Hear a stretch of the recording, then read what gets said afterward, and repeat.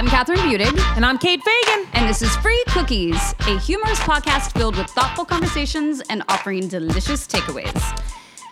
It has been a very long time since we have podcasted together, Catherine Budig. Does hot minute legit mean it's been a while? It's been a hot minute. Why is it hot? Why?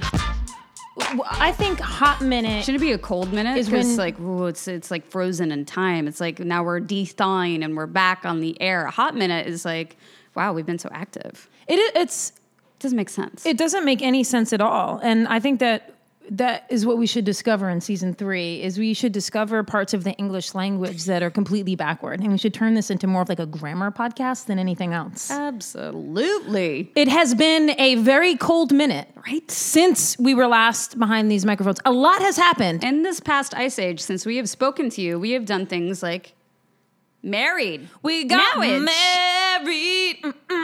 Kate Fagan Budig. Kate Fagan Budig. Kate Fagan Budig. Nobody has ever said your name correctly. No. Catherine Budig.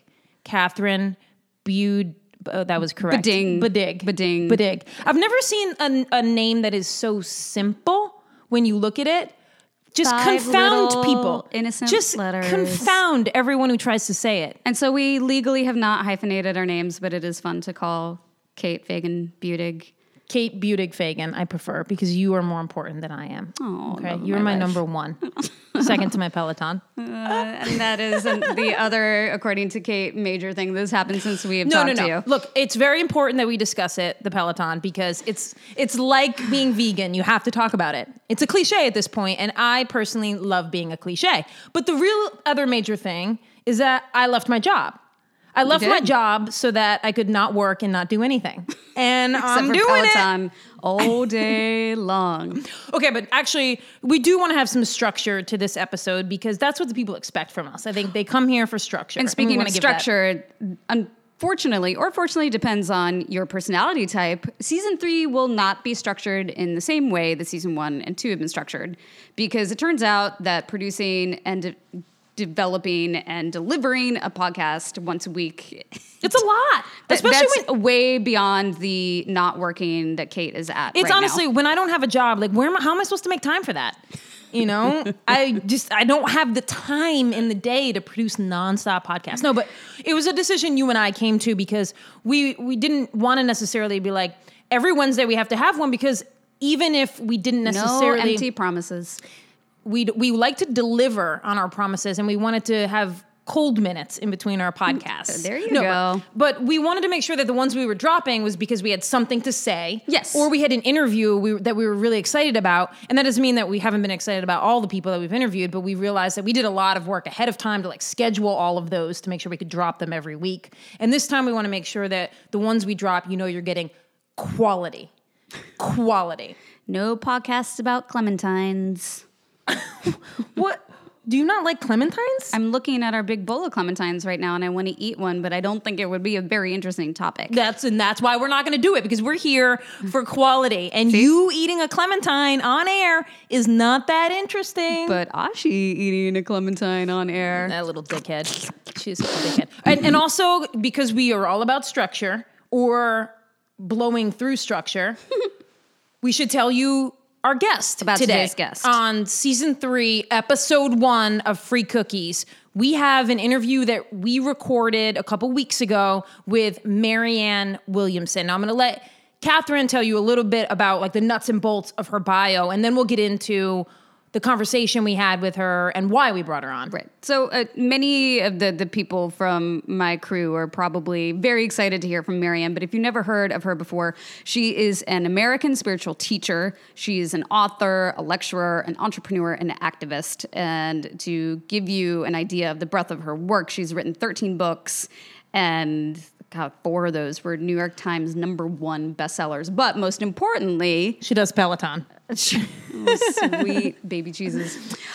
Most importantly, she is now running for the Democratic nominee for the President of the United States of America. Yeah. And so we interviewed her when she was in Charleston on an early campaign tour stop. Yeah. Because she sees, as she articulates, she sees South Carolina as almost like a swing state in this upcoming election. I mean, we did just nominate out of Charleston a Charleston Democratic House is of a Representatives. little itty bitty drop of blue Joe Cunningham, and a shout out. very big sea of red. Yeah, we're going to try to bring you Joe Cunningham this season, by the way. So we had a really awesome conversation with Marianne Williamson, and those of you who might be skeptical about her bid for the presidential nominee, I think you stick around because she has a lot of... We were too at the beginning. A really articulate points about our history, campaign promises she wants to make, what the cornerstone pieces of her campaign will be. I do think that we should, before we just play the interview, we should dissect one piece of the interview that I think we still have question marks about. We tried to push back on this one thing. And let me lay it out before you jump into your example. Yep, go for it. Is this so with Marianne, the one place where we were concerned was her belief that the country is ready to talk about spirituality and mindfulness in the ways that she's talking about them. With the verbiage and that having she this kind of core of wellness and mindfulness be at the center of her campaign. And I had question marks about a lot of like friends I grew up with and people in my life who, when they hear the term mindfulness, it's almost equated with like urban elite and all of these shutdown like buzzwords that people hear, like privilege, and they don't actually respond well to them. And I think mindfulness is one of those words, and this concept that everyone's ready for mindfulness. We tried to push back on that issue, but at some point you throw enough questions out there and you're like, but what about this? What about this? You just have to let it go. And I know you tried to set one in this particular conversation, you tried to give one example that you wanted deleted out because you were so mad at yourself. Yeah, I was really mad at myself because I think if I were to describe Marianne in one sentence, I would say she is fierce and genius. Yeah. And I think maybe some of the more genius people are to be feared. I mean, she is a teeny tiny, my height, 5'2" powerhouse of a human. And I think in many ways, she's obviously not a yoga teacher, but I do think of her as a senior teacher to me as we come from similar umbrella worlds of wellness or spirituality. So whenever I'm around someone who I think is senior to me, well, in general, but specifically within my world, I want to be the student. I want to be respectful. I don't want to cross them. And I just gave her a specific instance that actually happened to me. And my takeaway from that, and you will hear it, I'm not going to even tell you what it was because I'm sure you pointed out, where she basically was like, do you really think that's a good example? You really think that's what it was like? I'm like, well, yeah, I was kind of there, so yes. But I didn't say that. Okay. I was like, oh, yeah, you're right. That's a really bad example. Oh, my God. And, I had time to really sit in my little mud pit after that. Whoa. What happened? I don't know. I was thinking, I was like... a metaphorical mud pit you were sitting in? Yeah, I was in my spiritual pig pen afterwards. And I was like, I want someone throw me some food and make me feel better. Anyway, we're just going to let go of that one. So I was just trying to be respectful. And in that moment, it was like, wow, this is not really the time to be... It's not a lack of respect. It's just, no, this is actually what happened to me. And you need to... validate my experience. And B, with something as important as this upcoming presidential election, like you got to throw punches because, not obviously metaphorical punches, because... Or be ready to respond to the punches, rather. I just mean when people jab and they're like, well, what about this? What about this? I mean, she has to approach everyone like you're a potential vote. Yes. And that person is going to toss things out. What do you think about this? What do you think about this? Testing whether or not her answers and her perspective is one that you want to move forward with in the voting process. And so I think regardless of that one piece, right? Like, yes. Overall, she has our support. Yes. We are fascinated by her. Yep. We don't know if we'll vote for her yet, but she has our support because her message is absolutely needed, imperative in the world that we're in right now. And regardless of whether she gets the nominee or not, she's a fascinating woman with a fantastic diagnostic of what our country is experiencing right now and potentially the cure. Yeah, and the reason we bring up kind of that question mark that we just discussed was simply because we want you guys as listeners, as you listen to this interview, we want to know if we're flawed in how we're diagnosing the American landscape as well, and where you guys come down on what you think about what she has to say and where her campaign is at right now. Yeah. So this is a really fascinating one. We look forward to you listening. We look forward to your listening. Your ears opening. We look forward to your feedback. Oh, it's been a while. We'll This get sharper, is you guys. Marianne Williamson, everybody. Riding a Peloton. Oh my God, stop.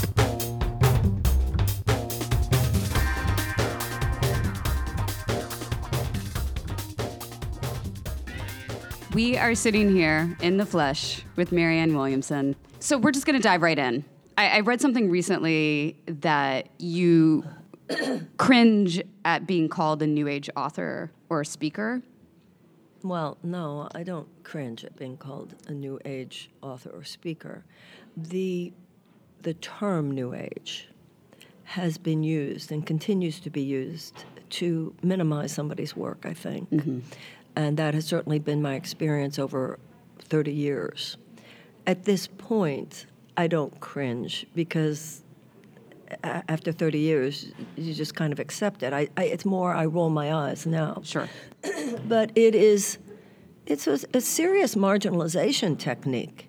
I mean, as soon as you say New Age, many serious people assume intellectually lightweight, kind of woo-woo and silliness. And yeah, that's unfortunate. And has, on a professional level, over the years, it's hurt me professionally, commercially, like, oh, she's not a deep thinker. Mm-hmm. So on the level not only of my career, but also my ego, which is something to just burn through. But yes. So how we love to start the show with all of our guests, and everyone's just heard your bio, your professional bio, but we don't always feel the same way about our bio, about how we are currently. So how would you describe to the listeners in non-professional bio terminology who you are right now? I'm an author. I'm a speaker. I talk about universal spiritual themes. I've been called a spiritual leader, although, it's like in the East, a guru doesn't call themselves a guru. Mm-hmm. For me to say I am a spiritual leader feels a little grandiose. But I feel when other people call me that, it sounds accurate. I'm not a minister or a priest or a rabbi. I don't work within the field of an organized, institutionalized religion. But the work that I do is the work of spiritual teacher, counselor, etc. When I started my career, much of what I talk about was considered fringe. Mm-hmm. But that was 35 years ago. Today, if you don't know this conversation, you're fringe. The world has changed. It's a new century.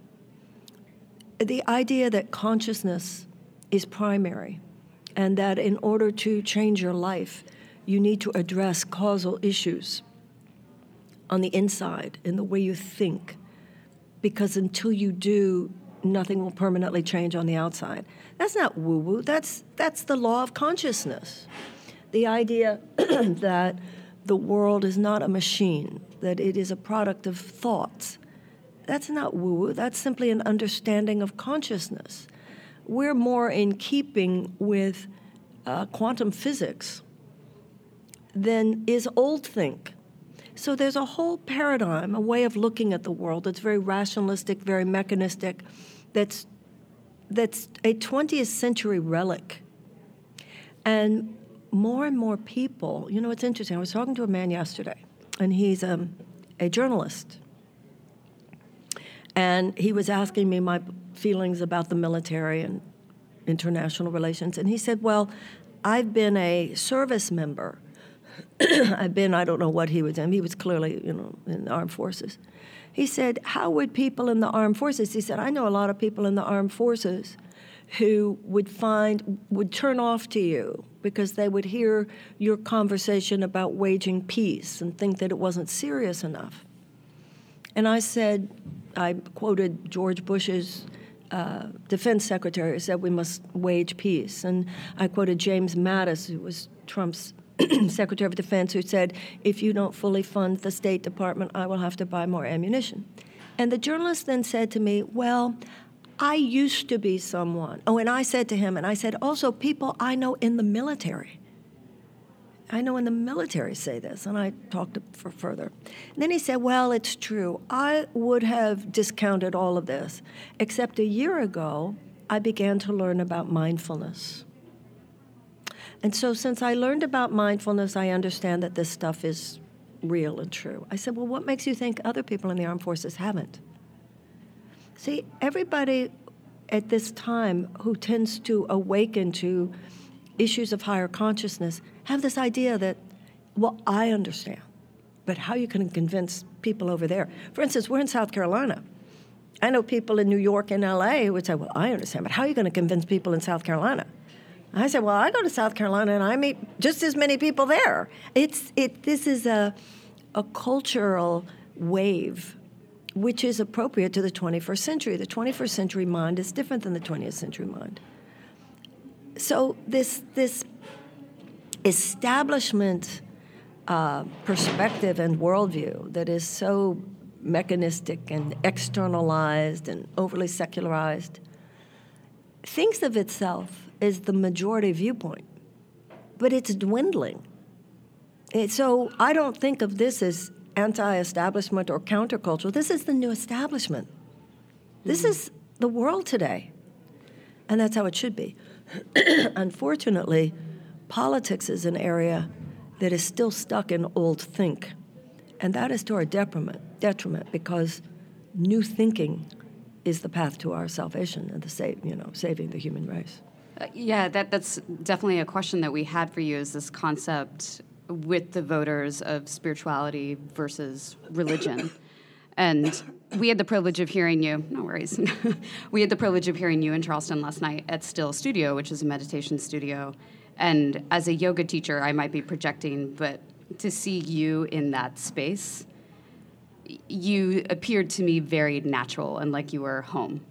And I've experienced that as a yoga teacher as well. When I'm teaching in front of a group in a yoga studio, I feel like we're already simpatico and it's easy to pass these ideas together. But then if I'm teaching at a university or somewhere that yoga might not be as common ground, I definitely have to take it to the next level to show people like, oh, it's not a religion. It's not this maybe media concept that you've seen.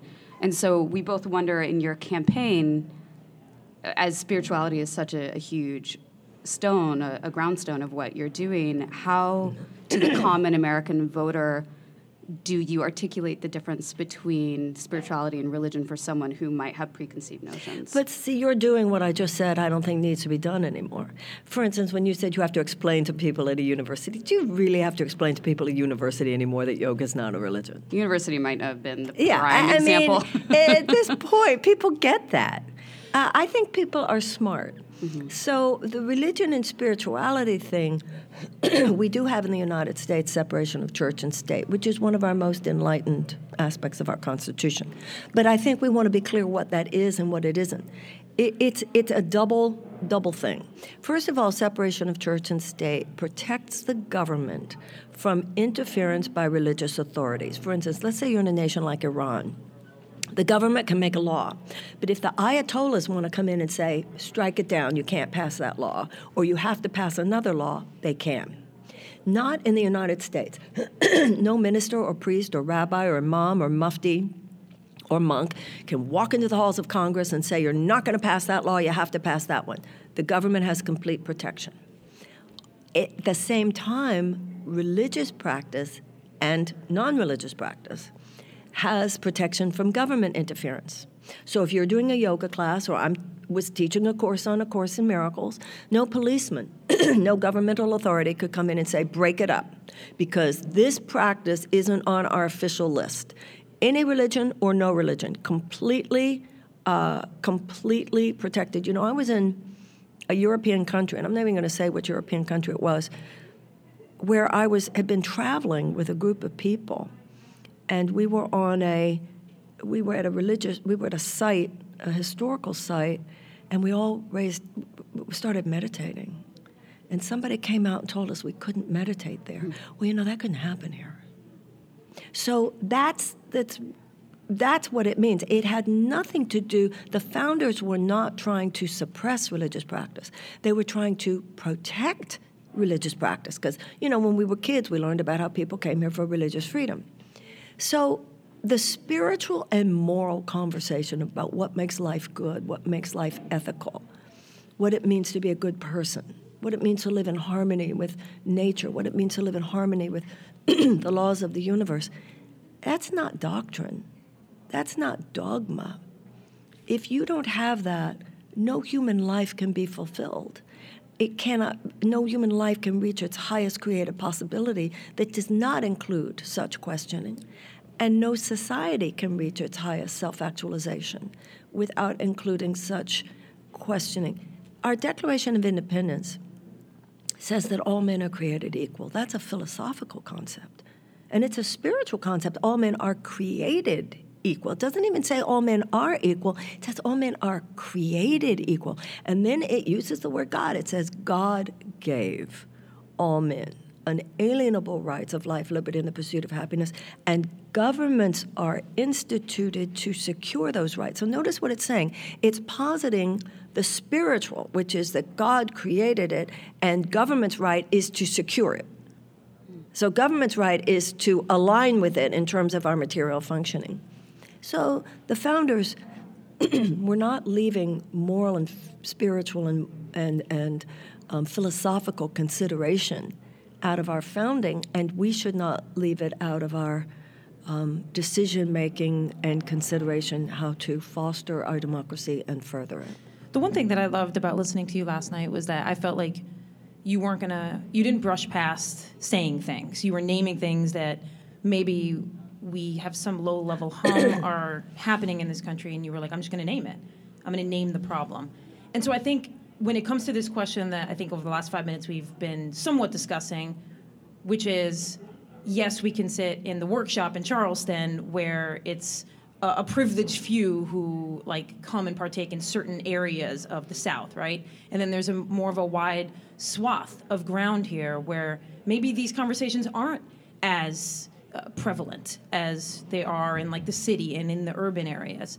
I think there really still is a question, because I heard you say consciousness and these discussions of spirituality, I think, are more widespread than we think. And maybe that's true, but I think there is a question in there about just average American who I know. I mean, these are friends of mine in upstate New York, more of a rural area, family, who would say the second they hear consciousness and harmony with the universe, it doesn't feel like them. And that there's still a resistance to that, I think. And I think we'd be lying if we said that there wasn't a large part of America that is resistant to these discussions. I want to know someone who is considering voting for you and loved what you had to say. Is there any amendment to kind of how you speak to different parts of the country based on what you think their understanding might be of these consciousness conversations? Well, first of all, I use the phrase laws of the universe here with you. Right. You didn't hear me. I wouldn't use that phrase in a political talk probably anywhere with any group. But we're a big country and people think differently. That's a good thing. That's not a bad thing. But we all have no socioeconomic group, no city versus rural, no particular religion versus more non-denominational spirituality has a monopoly on values. Nobody, I'm speaking values, what it means to be an American. Somebody said to me, are you talking just to the consciousness movement? I said, no, I'm talking to the conscious in all of us. It's arrogant. It's a form of spiritual superiority to think, well, we understand truth, but how do you talk to people who don't? I don't see it that way. Truth is that you take care of your kids. Truth is that you realize equality matters. Truth is that you realize all people should have a fair shot. Truth is that you realize that we have an important function as citizens of the most powerful nation in the world. Truth is that you realize citizenship brings responsibilities as well as rights. Truth is that we have a moral responsibility to take care of the earth. Truth is that we need to do everything possible to make it, to give people an opportunity to thrive. Those are moral values. All this other stuff is almost glaze, and everybody has different glaze. And I want you to also remember, 3 million more people voted for Hillary Clinton than for Donald Trump. So I think we need to worry less about talking to people who do not see the world we do. We need to think more about talking to people who do see the world the way we do, making sure that they become involved and that they vote. You named a few, I would say, priorities there, right? Like we have to care about the environment. We have to care about all of, what would you say at this point are the top 3 things that you would be running on? Well, first of all, I think, when you look at something like segregation, slavery, oppression of women, these are specific institutionalized examples of evil. Evil today is a mindset, and it doesn't pose in a way that makes it so obvious that it's wrong. And that is a mindset that says market forces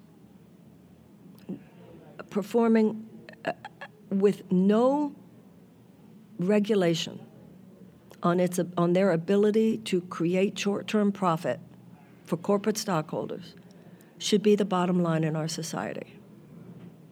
It should be the bottom line so that oil companies, chemical companies, big pharma, agribusiness, health insurance companies, military contractors, their making money should come before whether something's healthy, should come before whether or not something's safe, should come before whether or not something is responsible behavior towards children, towards the earth, towards other people of the world, should come before any interest in peace and even economic vibrancy in the future.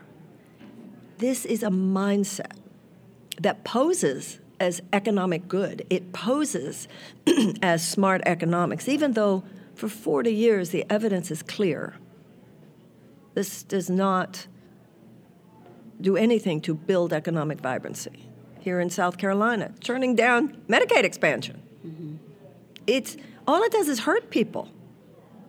And yet Americans who do value goodness have been so propagandized by such billions of dollars put into this kind of gaslighting that now people are finally awakening to the realization that if an individual has no ethics and an individual has no morals and an individual has no concern about anything other than it themselves, that's a sociopath. So an economic system which posits no moral responsibility to people, to anything. All that matters is that we make money, that then our stockholders get richer. It's not, it's sociopathic. It's a sociopathic economic system. So underneath, whether you're talking about the environment, or you're talking about children, or you're talking about national security, all these issues where we're challenged have an underlying issue, which is that this economic system, which posits that short-term profit maximization should be the organizing principle for our society, and particularly at a time when our government has become, since a Citizens United Supreme Court decision has allowed for just unlimited corporate spending in our campaigns, we now have a government that is basically handmaiden. So Declaration of Independence says governments are instituted to secure our rights. Our government, as often as not now, acts as an agency to secure the right of these multinational corporations to make a profit, more than it acts as an agency to secure our right to life, liberty, and the pursuit of happiness. The American people need to understand this, because it's not enough for just a politician to understand it and say, I'll go to Washington and fight for you. Also, that's naive, because these forces are so huge. Mm-hmm. You have to understand it, and you have to understand it, and we all have to understand it.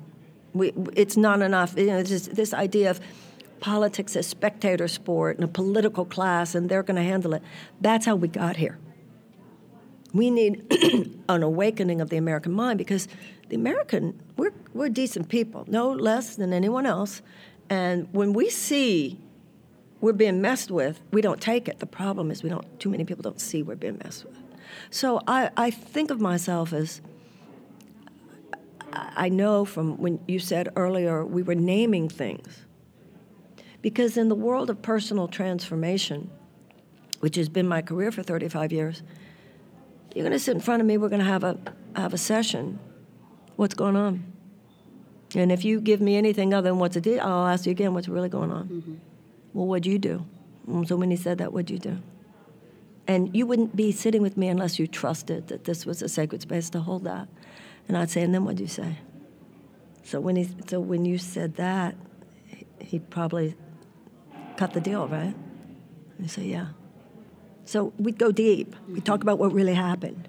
So America, these are very serious times, and we will not get through this mess, these challenges, this crisis in our democracy, without the average person understanding, because the tentacles of this mindset are everywhere. They're local, they're state, they're not just federal. So it's not enough for somebody in Washington to get it. People have to get it everywhere. We have to get to the point where citizenship is simply a dimension of what we all know is living a meaningful life. Now, within that, there are specific issues. Millions of American children living in chronic trauma. Why? For the very reason I said, because that's not where we're spending our money. The fact that we're not really moving forward with the deepest level of racial reconciliation. Why? Because of the money that is being spent elsewhere. We don't really have a national security agenda that fosters peace. Why? Because the money, it has more to do with the bottom line of military contractors. We spend more on preparedness for war. I'm not saying that we don't need a fully prepared military, and I respect the military. My critique here is not of the military, it's of civilian leadership decisions, which often have less to do with creating peace on earth and more to do with profits for military contractors. That's what I want to not only... if you have as we have now, an environmental protection agency that's led by oil company executives and chemical company lobbyists, that's the opposite of having a world-class environmentalist as head of your EPA. I would want to have a massive realignment of investment in the direction of America's children. If you want to take care of your economy 10 years from now, take care of your 10-year-olds today. So FDR said that the primary role of the president is moral leadership. Not the administrative aspects are secondary. We need a visionary. We need someone who really understands what's going on here and can articulate what's going on here I have worked with presidents and I've worked with prisoners. I've danced at palaces and I've held the heads of the dying. That place in us where we're smart, that natural common sense intelligence, it's the same in all of us. But the political system doesn't talk to that part of us. And we have started turning off and disengaging. So we all have to take responsibility. But if you keep electing people who are part of an establishment separation from what's true. So what I've found fascinating is that when you're in person with you, there's these ideas are true and make sense and they represent how so many of us see the world. When running for president, a huge piece of how the masses will see you who might not get the opportunity to sit in front of you will be through the media. And we've got a media system that the rewards of that media system are clicks and attention, which doesn't necessarily mean that the media is then putting out what's interesting and always the depth of what we need as humans. It's a different economic system that rewards, as you know, clicks and outrage and a lot of those different things. When you think of how you need to project yourself through the media, which has that economic motivation, what is your vision for how to tackle that? Well, there are individuals within the media.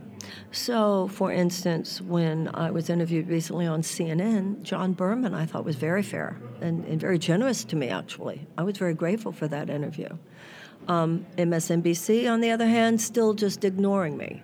They'll talk about who's running in 2020 and will mention people who haven't even haven't even announced an exploratory, and they'll not mention me. But you know what? It's a process. That won't be, if I continue to get support and I continue to exist, that won't last forever. So it works both ways. You never know where the miracle is going to come from. My career would never have taken off the way it did had Oprah Winfrey not had me on. You never know, and I have some major media that has interviewed me. The articles haven't come out yet, but, I was reading an article this morning in South Carolina, coverage of my talk, one of my talks yesterday was eminently fair. I'm, what do they say? First they ignore you, then they laugh at you, then they fight you, then you win. We're women. We're used to this. It's like, yeah, that's the way they are. But, somebody said to me the other day, talking about this and the establishment, the political establishment, they said, do you feel welcome? I said, no, but I feel inevitable. I think I'm speaking to something that's happening. And I don't think it's some small group. I'm speaking to the American in all of us, liberal, conservative. I know there is an inherent reason for this. I feel it in my gut. I feel it in my heart. And I feel that enough people are nodding their heads to affirm that for me. And my career affirms it for me. The type of people, like I said, this is a new day. Everybody's doing yoga. Everybody's reading mindfulness. What are we talking about?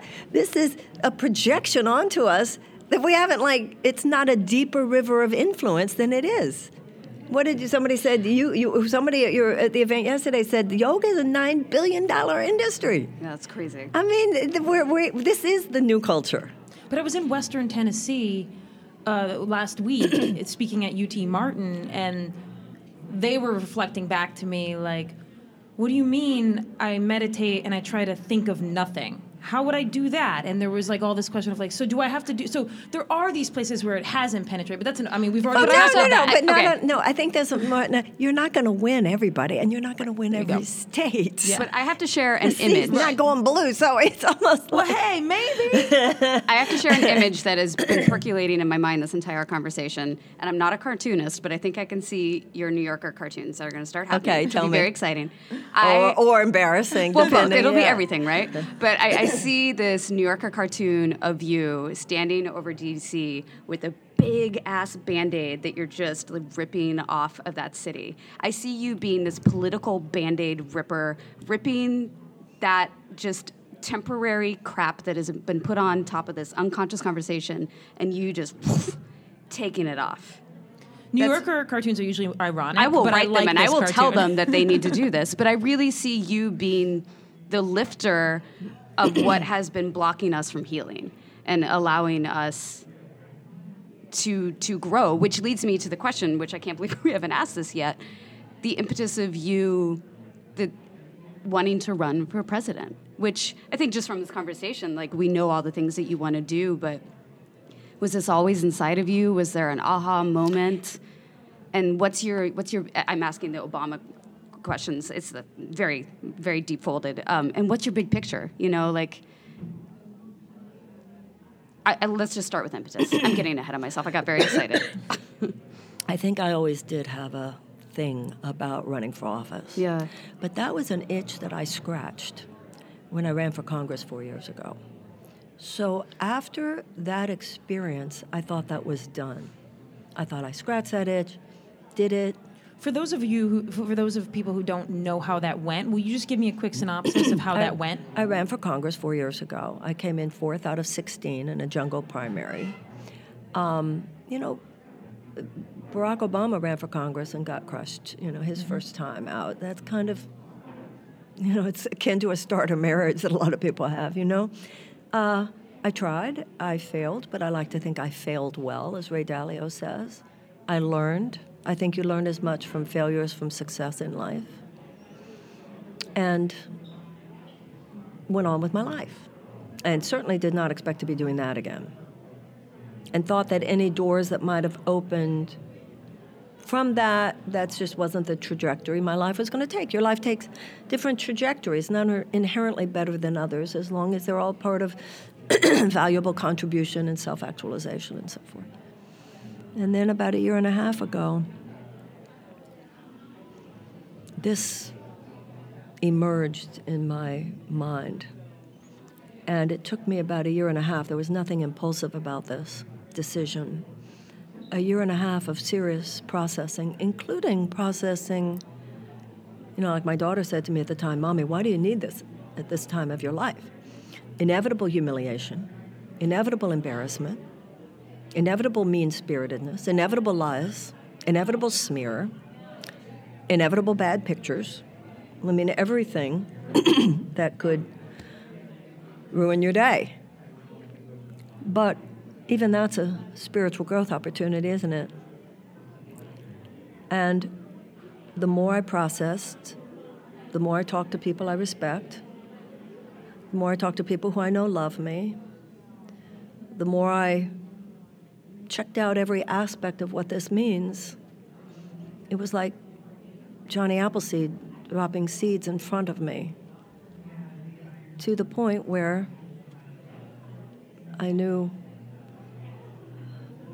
it's just been a yes in my heart. And even though there are stresses even now, how am I going to afford this?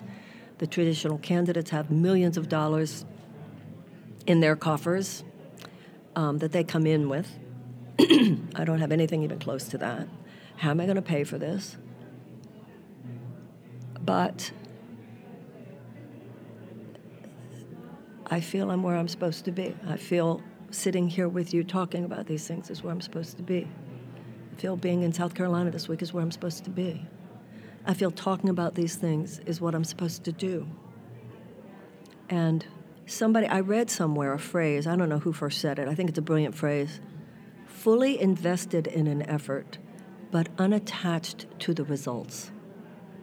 I'm fully invested in this effort. My job is to articulate a vision for the United States. My job is to articulate what I believe is the path out of our current dysfunction. That's my job. Your job. I'm not a South Carolina voter. I'm not a New Hampshire voter. I'm not an Iowa voter, and I'm not a Nevada voter. That's your job to decide whether this option is one that you say, yeah, I want that one. My job is to make sure you have the option. And then the rest is not only in God's hands, it's in your hands. And that's how it should be in a democracy. We haven't touched on, or we did briefly, something that in listening to you last night felt like it was a cornerstone of your campaign, and that is reparations. Yeah. I said groundstone earlier, by the way. I don't know if you caught that. She messes up idioms all the time. Idioms. What'd you say? I said the groundstone earlier. I was searching for the word cornerstone. I said groundstone. I don't know what a groundstone is. It's grounding, okay? It's a foundation. That sounds like you ground the flour or something. But you were searching for cornerstone, and we found that word now. Yep. This concept of reparations. Can you articulate for us and our listeners what that means and how you envision that? I don't think the average American is a racist. I really don't, at all, actually. But I do believe the average American is undereducated about the history of race in the United States, particularly since the Civil War. At the end of the Civil War, there were about 4 million slaves, we think. At the time, 40 acres and a mule was promised to every family of 4. Now, this is an interesting thing about history because I think if Abraham Lincoln had lived, things would have been different. He was assassinated shortly after the surrender at Appomattox. And he said in his second inaugural, "With malice towards none, with charity for all." And I think that his compassion for both the North and the South was so profound that things would have unfolded differently.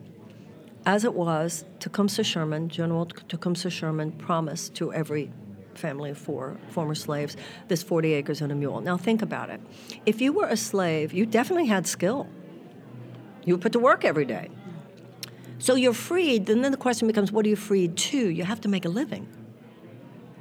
So that 40 acres and a mule would have meant you could start your own farm.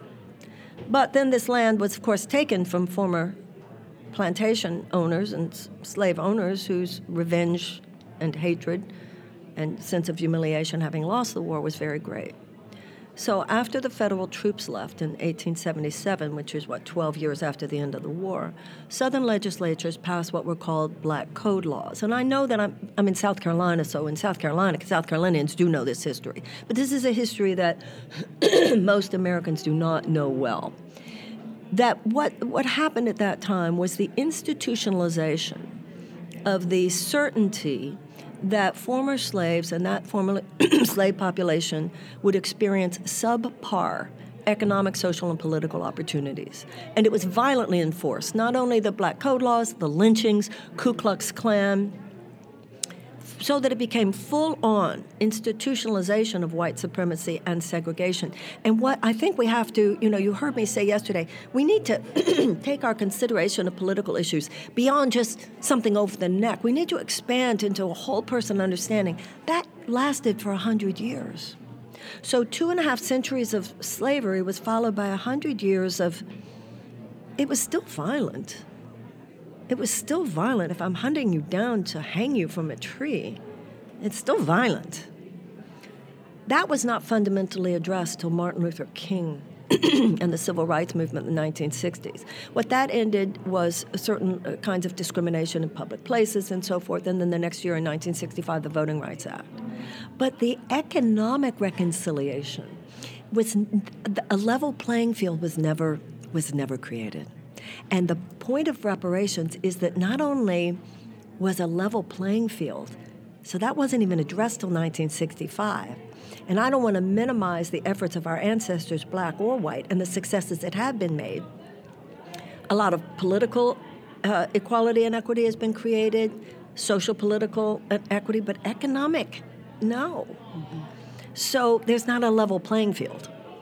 And as a consequence, when I talk about these millions of American children living in these domestic war zones, not all of them are children of color, but many of them, if not the majority of them. So Germany has paid reparations, has paid $89 billion to Jewish organizations since World War II. Now, they can't make the Holocaust not have happened, but reparations by the 20th century, just what you do. By the 20th century, if I steal money from you and then I say, I'm so sorry, you would say to me, thank you, and I'd like the money back. I don't just say, I'm so sorry I stole that money. No, and give me the money back. Now, we can't, I'm not one of those people that believes, dollar for dollar. I mean, how do you even quantify or measure, that 2.5 centuries of slavery in terms of its monetary contribution? However, we can... in our community, there's a lot of talk about small, random acts of kindness. I think we need some huge strategized acts of doing the right thing. We can't make slavery not have happened, but you can reconcile. And we have legacies of slavery, mass incarceration, racial disparity in sentencing, voter suppression efforts. It's time to do the next big thing. We got time for one more question? Sure, yeah. You okay? I do. May I say please, one go. small thing? When I explain what I just explained, in Iowa, one of America's whitest states, and New Hampshire, one of America's whitest states, I get applause every time. Yeah. And that speaks to the dignity and decency of the American people. I have a question, but do you have one too? Oh, no, I was just going to say that hearing you speak this way, it's refreshing and also simultaneously depressing that where our country is, why is this not something that we have done years ago? Yeah. Well, first of all, when you're talking about something as unbelievably deep and heinous as 2.5 centuries of slavery, it's like, think of any relationship that you have. And some relationships are difficult, and it takes time to process them. Sure. Now you're talking about millions of people involved. And what happened in our country was that in the 1960s, we had the Civil Rights Act and we had the Voting Rights Act. What happened after that, however, was in 1968, Richard Nixon was elected president. Richard Nixon had a domestic advisor who later became a senator from New York named Daniel Patrick Moynihan. And Daniel Patrick Moynihan coined a very cold phrase. And that phrase is benign neglect. And his advice to Nixon, which Nixon took, was there's been so much tumult in the 60s. It's time for a no drama, which is pretty funny because Watergate was certainly drama. But it's time, enough with the racial stuff. Enough with the civil rights movement. Now let's move into a period where we're not going to harm you, but we're not going to really try to help you either. So that became the new reality. But, these things happen over centuries. So the civil rights movement was in the 60s. So that's, I'm simply saying, okay, it's been 60 years, time for the next step. Yeah, absolutely. Okay. Inspired by your truth and transparency, I would say as a South Carolina voter, even if I feel that you are naming all the things our country needs, I also then look at the big picture of, but can she win? Can she get that Democratic nomination? So my question to you is, what is the game plan for voters like me who it's like, you may be saying everything I want to hear and wish I could just put you in a position of power, but then there's the political game that we all have to So my question to you, you're a Democrat? Yes. Okay. So is your question, can I win the nomination or can I defeat Trump? The question is and I'm not talking about my eventual vote, right? I'm talking about putting money behind your campaign. Okay. Putting the kind of energy that I think you're asking of people to no longer be dormant in what they do politically. Okay. If I want to put money behind your campaign Right. and I want to support your campaign, I also want to know that there's this... Yeah, people like to bet on a winner. Yeah, but I don't want to be that person, but it's still conscious. Yeah, it's but the you thing are, that runs in actually. my consciousness. So let's talk about that for a moment. There are Democrats who just say, we got to beat Trump, we got to beat Trump, we got to beat Trump. And I understand the anger. I feel it. I'm as appalled by many of the policies of this presidency of this as anybody else. But it is very naive to think, two things are very naive. Number one, it's very naive to think if we just beat Trump, then the situation's handled, because there are so many lined up behind him. They'll be back in 22, they'll be back in 24. But also it's naive to think that this traditional strategy, brute force, cowboy thing can defeat him. That is naive. That is naive as to the nature of the opponent here. The opponent is a primal place of fear. You cannot defeat that. The only way to defeat dog whistles is to drown it out with angel voices. The only way to defeat that is to inspire a song of love. Only a song of love can defeat a song of fear. If you think traditional political strategy is enough to defeat that, then you're not you personally, are not very sophisticated in your understanding of what's going on here. All Democrats are going to definitely vote for the Democratic candidate. That's not a question, right? Yeah. But the issue is, and if you look at what happened, Democrats did not lose because of the people who voted for Trump. Democrats lost because of all the Democrats who didn't vote and all the Democrats who voted for the third party.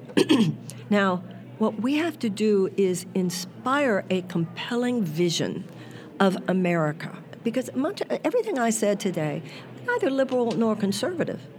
The problem, the opponent here is not conservatism. The opponent is this authoritarian corporatism, which is no more conservative than it is liberal.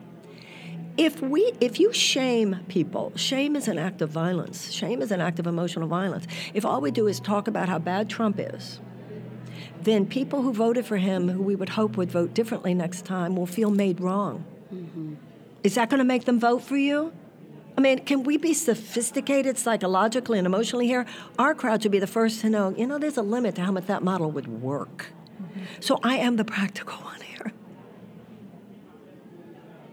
So, we got to wrap it up. Yeah. So, Marianne, please tell all the listeners where they can find you, and also at this point in your campaign, what is the most useful thing for people who want to support you to do right now?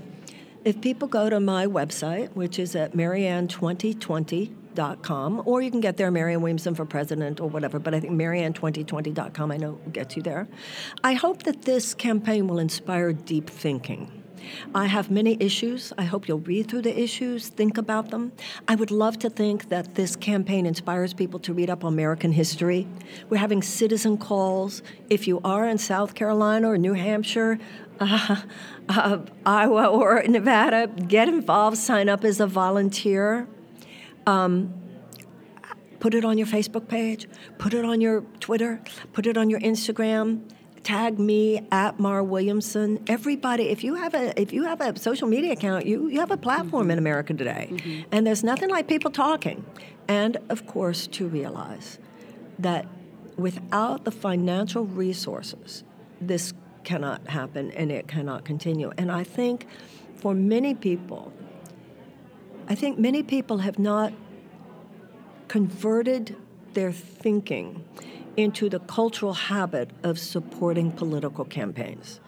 Many people who have the money routinely order things online, really underestimate perhaps what their $30 can do.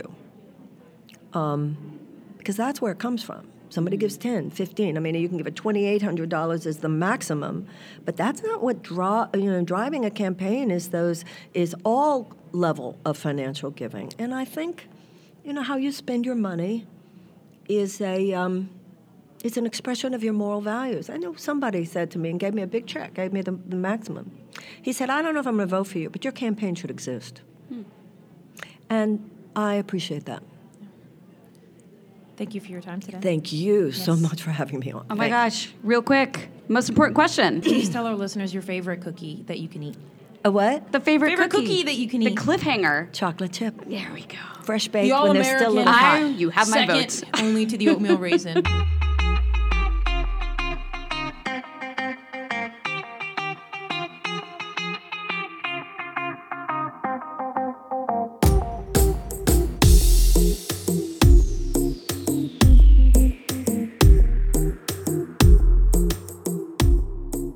And that, friends, was Marianne Williamson. Yeah. So I think she gave you a lot of information to think about whether she's someone that is saying the kinds of things and might have the kind of policies that we need going forward. And we just wanted to add, as we were talking in between recording, that we think mindfulness should be for everyone. We just want to make sure when we were talking about that in our first segment, it's not that we don't think everyone wants to be mindful. We just don't know if everyone is fully there yet. Or just even the change of language. Yeah. Like even if you say like introspection, people associate one thing with it, whereas mindful is like this whole business and commodifying and this whole wellness world that Gwyneth Paltrow has started versus like introspection. It's just a simple language choice that I think could help highlight for people something very different than what might pop into their mind. If I said I'm so goop, how would you interpret that? G-O-O-P. I'm so G-O-O-P. I'm so goop. Is that like GOP, like a Republican? That's the 2019 way of saying I'm woke. I am so goop. But it also sounds like you're Republican. But you might be. And if you are Republican, I'm not that's gop. fine. I'm not gop, I'm You're goop. goop. It's a different Okay, pronunciation. it's goop, not gop. Well, congratulations on inventing yoga. Happy 2019. Oh, cool. Slam! You actually probably only a fraction of our listeners got that one. That but news reference to this Gwyneth is Paltrow. free cookies. Let's wrap up the show. It's already been long enough. So, look, if you don't want us to sell our souls and you like listening to an ad-free podcast like we like talking ad-free, the best way you can support that before we do have to sell our souls would be to join us on Patreon. And it's patreon.com/free cookies. You can donate $1 a month, $5 onward and upward. But this is how we keep it real and keep it us. So that would mean the world to us if you would like to contribute. And also, if you could please leave a review and rate the show on Apple Podcasts, that would help others find the program and also help us in the algorithms that rule the world. And if you are on Peloton, you can follow Kate at KFagan3. And I love Allie Love. She's my favorite instructor on Peloton. I don't ride live that often, but when I do, if she calls out KFagan3 riding in Charleston, South Carolina, you'll know that's me. And if Allie Love is listening to this, I love you, Allie Love, and you can follow us on Instagram at Free Cookies Podcast. Peace and love. And I love Cody because he calls me Boo. But you know who I really love? My Rolfer, because he told me to stop spinning because my knee is a pile of crap. All right, thanks, y'all. It's going to be an awesome season 3. Bye.